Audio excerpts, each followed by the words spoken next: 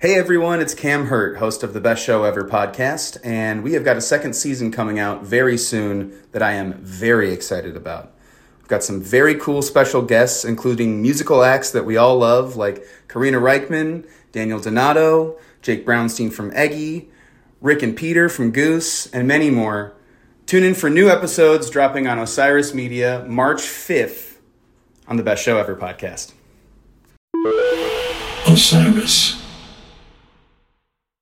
Welcome to Wheels Off, a show about the messy reality of the creative life.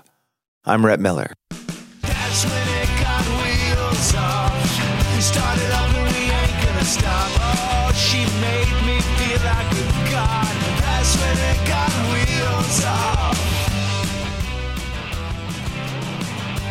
Cory Branan is a songwriter's songwriter. Like his primary inspiration, as he describes here in the course of this conversation, John Prine was. Cory's funny. His songs are funny in a way that's all his own. And he's a hardworking dude. He's been doing this for a couple of decades. He started playing guitar and got good at it before he thought about being a songwriter. And to hear him describe that is a really fascinating part of the discussion you're about to hear. Cory drives himself around. In fact, when we do this interview, he pulls off on the side of the road in the Rust Belt after a hailstorm, and it's just turned over to snow, and he's parked there. You'll hear car doors opening and closing. You'll hear him light a cigarette and exhale a bunch of smoke out the window of his car. It's kind of old school stuff. And I love that. I love the, I mean, you know, kids don't smoke and et cetera, et cetera. But at the same time, Cory Branan is, he's the real deal, and his songs are great, and he's a very generous interview subject. So I'm really glad I got to bring him here for y'all to hear his insights on this Wheels Off. Please welcome Cory Branan. Welcome to Wheels Off, Cory Branan. Thank you so much for joining me. Thanks for having me, Rhett. My pleasure. For the edification of our listeners, where are you right now? I am, I think I'm outside Cleveland. I have a drive day between Columbus and Boston. So I got 12 hours. and so on this, and like you just told me before we started, like most of your dates, you're flying completely solo. Oh, yeah. It's, I've found that it's, to keep the light bills on at the house, to pay all that. I find it helps. I do piece the band together for festival stuff, or if I have a run that's linchpinned around a few gigs, but even then I only do like a 3-piece, I like to still have room to maneuver. Tell me if you've encountered this before, because my job description is so similar to yours. You and I are basically the same person. When you do spend the extra money and trot a band out there and go to all the trouble to bring a band to present the songs as they should be, blah, blah, blah, do you wind up then also having people complain like, I wish you had just played solo? Well, it's always something else. Yeah, it's always the other thing. Yeah. And I have people all the time, they're like, well, your records are so fleshed out. Why don't you make a record like your live show? I'm like, because you would throw it out of your car. I'm like, it's like, the thing I do is that live thing there's a temporal aspect that happens right then and it disappears. And if you're not in the room, you don't see how I'm playing the room. I rush and drag, I get quiet, I get loud. I'm like, you'd be like, why is this hillbilly whispering and yelling at me? It's like bootlegs don't really work for me very well. So. That's pretty funny, but God, do they exist out there now, right? Oh Lord, yeah. Everybody's got their pros. At least the iPhone recorders are getting a little better. In the early days, it was like all these phasing things.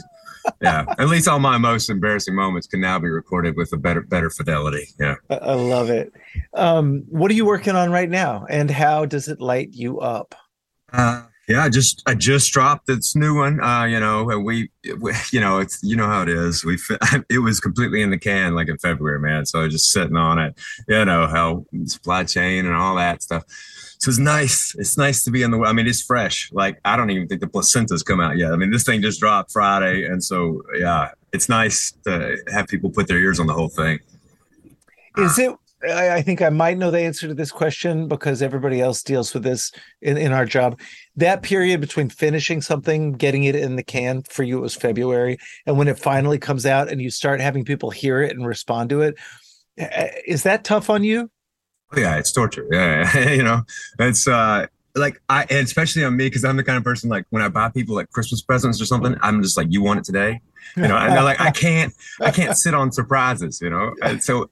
But I'm even that way when I so people know these songs for the most part because you know as soon as I write them or sometimes while I'm writing them I'll play them on stage and so you know they stack up, you know, it takes a while between records and so I just have these huge stacks of songs that people kind of know if they come to the show, so they'll know the song but then you know they always take on obviously new life when I get in to record. Well, that's so funny that you made the decision to just go ahead and share them rather than try and hold them back and do that. Because as you said, now everybody can just record it and share it with each other before it comes out. Do you worry that the fans will get demoitis and so they'll like, well, I liked it better the day you wrote it? Yeah, you know, that's a thing. That's a thing. Some people like that, you know, like I say, I play them sometimes in mid-writing. And so they'll be like, I like this line better. I'm like, well, tough. I'm like, go listen to your iPhone. It's not better. Trust me, it's not better. So since February, when the record got put in the can, are you able to write during that window of anticipation? Or do you work on other stuff? What are you working on now creatively? Yeah, you know, I find I write and I never really worry when I have like dry spells or whatever. It's not for me. It's I didn't write a lot during the plague. You know, during COVID, I had to scramble and figure out as well. You know, I got kids. I'm like, I got to keep this this rolling, and so I had to. I did that thing that I've been putting off for years, and I learned how to record and mix and master at the house, you know, and I'm a little bit obsessive. So I knew if I learned what this one knob in the studio does, I want to know what every knob does. And so I learned what every knob does. And I put out like 5 direct to fan cover records. You know, they would ask for a tune and commission a tune. And then the ones that I enjoyed, I'd put out, and some of them made sense, Replacement, Springsteen, a little bit more in my wheelhouse. And then some of them were like, hey, can you do Peaches? Fuck the Pain Away. I'm like, yeah, you got it. Here it comes. You might not like it, but here it comes. So it was fun. It was great. And I think it informed, at least when I got back in the studio, at least I could speak frequencies to the engineer, you know, instead of like, oh, maybe something a little crunchy here, or you know, instead of using, you know, musician adjectives. Yeah, the poetic words. I've never understood that. Did you find a lot of silver linings in that downtime? Like in addition, obviously, to learning how to fucking record at home, which is amazing. Yeah. Yeah, there were, you know, because I tour a lot. And so, you know, in the early days when my son was just born, I'd come home every, you know, month off tour, and I'd be like, who's this kid? You know, you replaced my kid with a completely different human being. And so, but he's 8 now. And so the changes are a little less stark, but yeah, it was great. It was a little tricky because my wife and I decided to get divorced right before COVID. Oh shit. Yeah. And just, you know, growing apart, you know, no crazy drama or anything like that. And then the plague hit, and we were like, well, let's not drop this on our kids' head just yet. And so we still live together. We've been like groovy roommates for like 2.5 years, you know. And so it was great kind of just spending the time, you know, there and just watching him grow in real time instead of in, you know, frames here and there, you know. Yeah, it's funny you put it like that, but it is that way, right? It's almost like a stop motion thing where a month later, it's like you said, a different kid. That's sweet. What's his name? Clemens. Yeah, call him Clem. Yeah, after Samuel Clemens. And my daughter Jane. Yeah. And my daughter Jane, she's in Tulsa. She's from before my wife, so she's 10 now. So yeah, I got the whole set. Then I got soldered off. No more creating lives to screw up. Yeah, you know what? Highly recommended. The little PSA in the middle here for vasectomies. Get it? It didn't hurt. I drove home. I got it done in Memphis and drove back to Nashville right after. Of course, now the meds wore off and I had to hit my brakes closer to Nashville, and I regretted that one move. But other than that, man, it was a piece of cake. So you have been doing this. I've been hearing about you for a long time, and I love the way you approach songwriting. I just think that your voice is so cool and specific and unique. I wonder when it was all starting for you. Do you remember there being like a moment? Do you remember there being like an epiphany moment where you knew you're going to be a songwriter, musician? Absolutely. Well, I started playing guitar when I was like 13, and I was just playing, metal bands and then country bands with my metal guitars, whoever needed, that. And I was terrified of my voice, and I was, so I didn't write a song until I was, 24 or something, so I didn't really do that till later on. But yeah, for me, the sort of the moment was, and I always wrote, bits here and there, but not songs. And I started playing out in my early 20s, playing out and, like open mic nights and stuff, and just, tentatively playing a Lemonheads cover or, something, trying to get over wanting to vomit every time I heard my voice.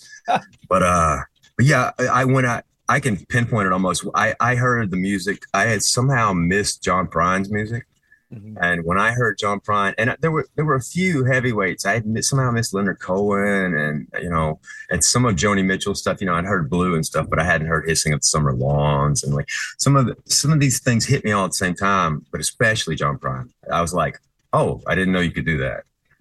It's like his humor, which is very different than mine. I have a sort of a dark Southern defensive humor. He's very open and Midwest and cornball and warm, but how he would diffuse your make you relax with the humor, and then he just slipped the knife in. There's always this balance in his songs. There's a sort of a dark or an undercurrent, but it's balanced with that. And I really was drawn to that, even though we had very different sensibilities.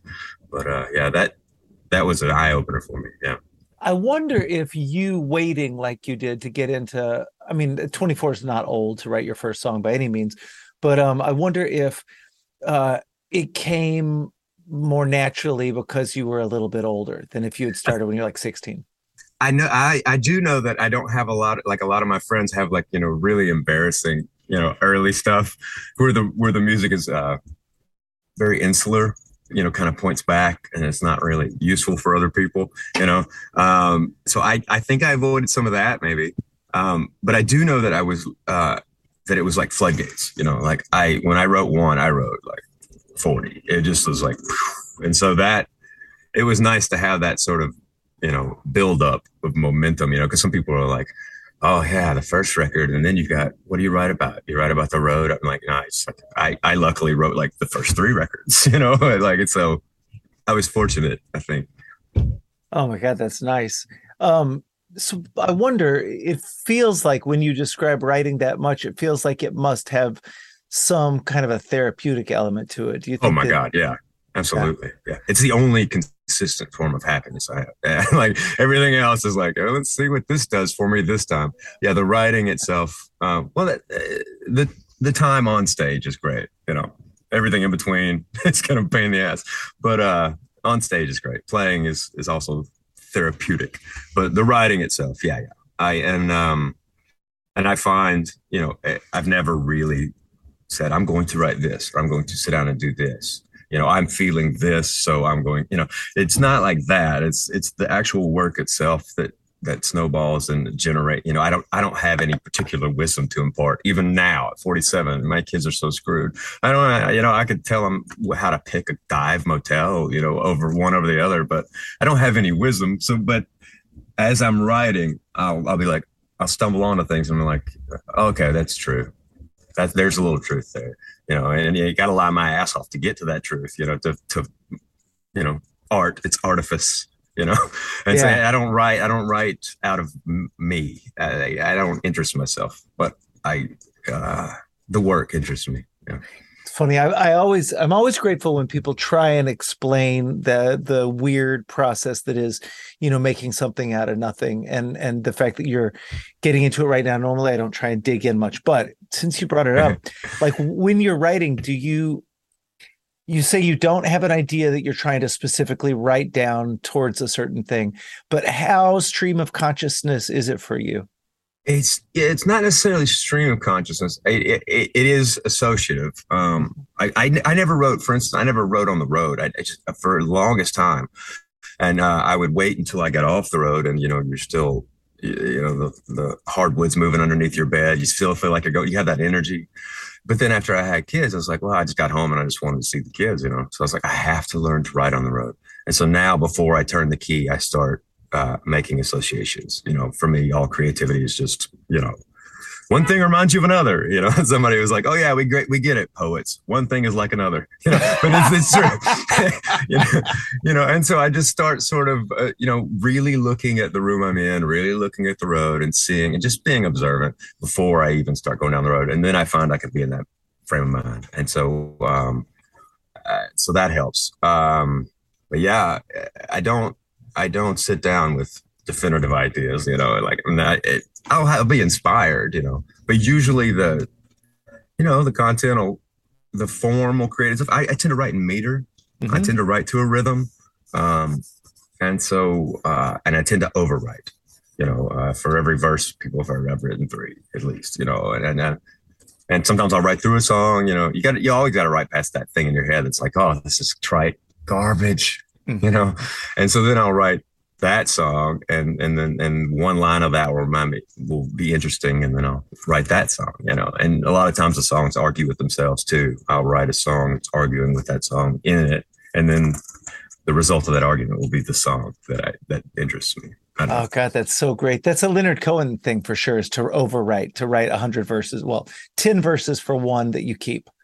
Yeah. And then he just edits them down to where they're almost all, any line you could put on a gravestone and you'd be fine. They feel so permanent. His lyrics. Yeah. Yeah. So it's funny you bring up that the voice that tells you that it's trite bullshit, right? And I wonder about that because that's such a ubiquitous problem in our job, or in any creative job, basically. I wonder what you have figured out to get past those sort of interior, the self-generated obstacles, the voices in your head that try to keep you down. Yeah, you can boil anything down to trite bullshit. It's like you pull any little great passage from Shakespeare and you put it in your head enough and say it enough, you're like, oh, this is just that. You can find where Tom Petty said it better. Quicker, but then you have the angle that no one has actually ever had the exact experiences that I've had. No one sees the world exactly like I do. And so, it's all been said, but you can freshen that shit up. You can dust it off and hit it from a new facet, and for me, what it boils down to for me is my sort of test on them is, does it need to fucking exist? Is it useful? Can somebody maybe use it? Because there's plenty of songs, there's plenty. I'm like, is this, can somebody use this? That's my sort of test, It's funny that you bring that up because it's something I think about all the time, and I don't really hear people talking about is the utility of this song, speaking to somebody or like you say, being useful in their life, but it is. I agree with you, and I wonder if you would take that a step further and say that this thing we do that sometimes seems really vainglorious or hollow or whatever, that there is a level of sort of nobility to it. I mean, I'm not saying we're heroes that wear capes or whatever, but like it's a real thing where you're giving something to the universe, which you... Oh, absolutely. Yeah. And it's, I totally believe it because music has done that for me. Yes. It's been, music is that person, it's like, I can just lean on it when I need to, and get out of my skull, see a little bit of a bird's eye view of something. And so if I can, ideally do that with a song, I'm going to try. And that's my big thing too, is like, I don't want to waste anyone's time. So I really like to make sure that, the first 10 seconds or whatever, by the time we're at minute, 3, I've taken you somewhere, like there was a point to me borrowing some of your time, Yeah. And so I think people over the years, you can come to trust a songwriter that it's not just going to be, spent time, but there's all kinds of music. There's music for the body. You know, you don't have Yeah. to, you don't have to come away wiser. There's body music. There's all kind of reasons for music, you know. But I like to have a little, a little calories in mind. You know? Yeah, I mean, that was the thing. Like you said, you're a fan of music, and the thing that helped you was that kind of music that has text, subtext, melody that carries the vehicle for a story, and So, stories you can come back to later in your life. You know, again, like I'm going through a divorce. You know, and I haven't listened to Blood on the Track since the divorce, but I guarantee you it's going to hit different. You know, it's like there's certain songwriters have a depth to it or a density to the songs where you can come back at different times in your life. And you're like, holy shit, you know, this part wasn't unlocked yet. You know. Yeah. It's funny when just now when you were describing how like you'll beat yourself up about a song as you're writing it, and you'll say like, well, Shakespeare said it better, or Tom Petty said it quicker, and these other people. I wonder if, because when you were saying that, it sounded to me like you were describing a scenario where you're willing to be generous to these other writers, whereas you're not willing to be generous to yourself as your own first listener. Does that sound like a good description? Right? Yeah, no, that's spot on. Yeah, I'm just a bastard to myself. Yeah. And I have to get past that, you know, because there's like, it's not just the first layer of defense. There's like 3 or 4 of those guys in my head, you know, and I have to tackle them every time, you know. I'm just like, just ignore that guy. Okay, kick that guy on the inside of his left knee. Yeah. I just sort of have these, you know, I know how to take them down slowly, one at a time. And yeah, you got to do it, you know. Yeah, well, I mean, you've clearly done it because you've been able to make a career out of this and create a catalog and you know, the life you've built is you're living it. A lot of people gave up when that voice started in on them, and you've been able to figure it out. Yeah, you know, it's the whole, you know, you've been at it a little longer than me too, you know, but even me starting in like 99, the whole thing has changed out from under me 3 times. You know, I started around Napster, and then you got, you know, then you got Clear Channel, and you got all these, you know, it just keeps changing. And even now, like post-COVID, towns where, you know, I had made a lot of progress. Now I don't know, you know, it's a grab bag, you know, you don't know if you're going to get there and it's going to be like rejoicing that there's live music still, or if it's going to be like Cormac McCarthy novel and there's going to be like shopping carts and cannibals. It's like, I don't know what the hell's going on anymore, you know? So, but I'm a lifer. I'm still at it. So I'm not hanging sheetrock again. I put it like that. Amen. Oh man, I love that. Well, I wonder if you would be willing to try and sum up this kind of wisdom that you've been imparting with on us today. If you were encountered with a 21-year-old version of yourself in today's world, what advice would you give 21-year-old you? Okay, just as a human or as a musician? Up to you. Okay. I don't know if I have a lot of advice, you know. Mine's all like, you know, don't get your hair cut at a place that's supposed to wear cuts with a K or Z. It's just all practical, tactile advice. So I'd probably tell musician me to do it all yourself, you know, go back to old school grassroots stuff, keep the email list, make sure you can talk directly with fans. I'm on a label at LA on this record, Blue Alon, and they're great. But they're also, they have their focus on the grassroots stuff. It's still that direct thing. Even, you know, the algorithm lords that control our access on these social things, it seems so arbitrary. Every 2 weeks, there's like, how can I make this app worse? You know? And so that's what you think is direct is not. You're not reaching the people, you know? So yeah, anything you can do to be, to keep it self-contained. You know, and then the road, especially, anything you can do to be self-contained. And, you know, in general, don't take things personally. You know, don't take crap shows personally. Don't take a disgruntled sound man personally. It's nothing to do with you.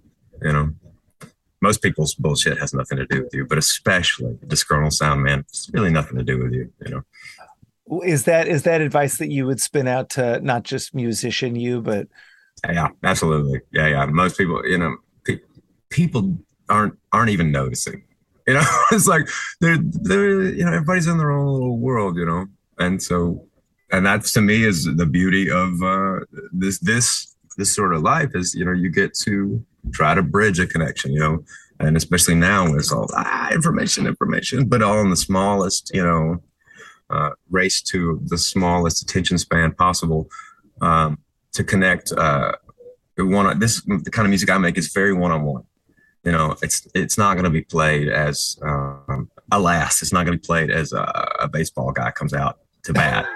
It's not going to be the walkout music. It's very one-on-one music. And that's the music that I like, so it's fun. It's a good job. Boy, it's funny. Do you find yourself, when people say, what kind of music do you like? Do you like your own music, right? I think that it's okay if the answer is yes, because I feel like it is for me. Like, is that part of that's why we do what we do, because we like this. Yeah. I make the music that I like, and not just from album to album, from song to song. Like I'm sort of like genreless. My obscurity allows me the permission to do whatever the fuck I want, and I've been lucky enough to find labels, and I'm like, you'll put out whatever I hand you, right? And they're like, yes. So I get to go and just do whatever a song wants. So I don't feel this this sort of aesthetic attachment or limitations, and so to me, the music that I'm interested in at the moment, it doesn't have to be representational of me, as long as it works for the song. And I can stay interested in what I'm interested in. Like I'm interested in synths at the moment, and that's a little played out in some things, but I don't give a shit. It's like I like a good DX7, or something. If the song wants it, that's what it wants. Do you think there's something to the idea that you don't have a boss? You're your own boss. You love what you do. Oh yeah. And it's, again, now that I have kids, I'm not exactly my own boss. I'm middle management, but yeah, it's nice to at least have the illusion of freedom. It's a certain flavor of freedom. Yeah. Well, I love it, man. I really admire what you do. And I think you're great. And I really appreciate you sitting down, pulling off the highway to give me a few minutes of your time and wisdom. Oh no, I really appreciate it. I'm a huge fan. I didn't want to geek out too much, but I'm a long time fan. I do that. I'm gonna do that thing where people tell you where they saw you. But I used to catch y'all in Memphis all the time with High Tone and stuff, like back in the days. And I'm a huge fan. So yeah, thank you. And this is an absolute pleasure. Thank you so much. All right. Thank you so much for listening to Wheels Off. Please be sure to rate and review the show on iTunes. That helps us appear higher in the search results and lets other folks know that it's a cool podcast to listen to. Also, as the kids say, don't forget to subscribe on iTunes, Stitcher, Google Play, or anywhere else that you listen to shows like this so that you never miss an episode. This has been Wheels Off, and I'm Rhett Miller, encouraging you to create every day. Thanks, y'all.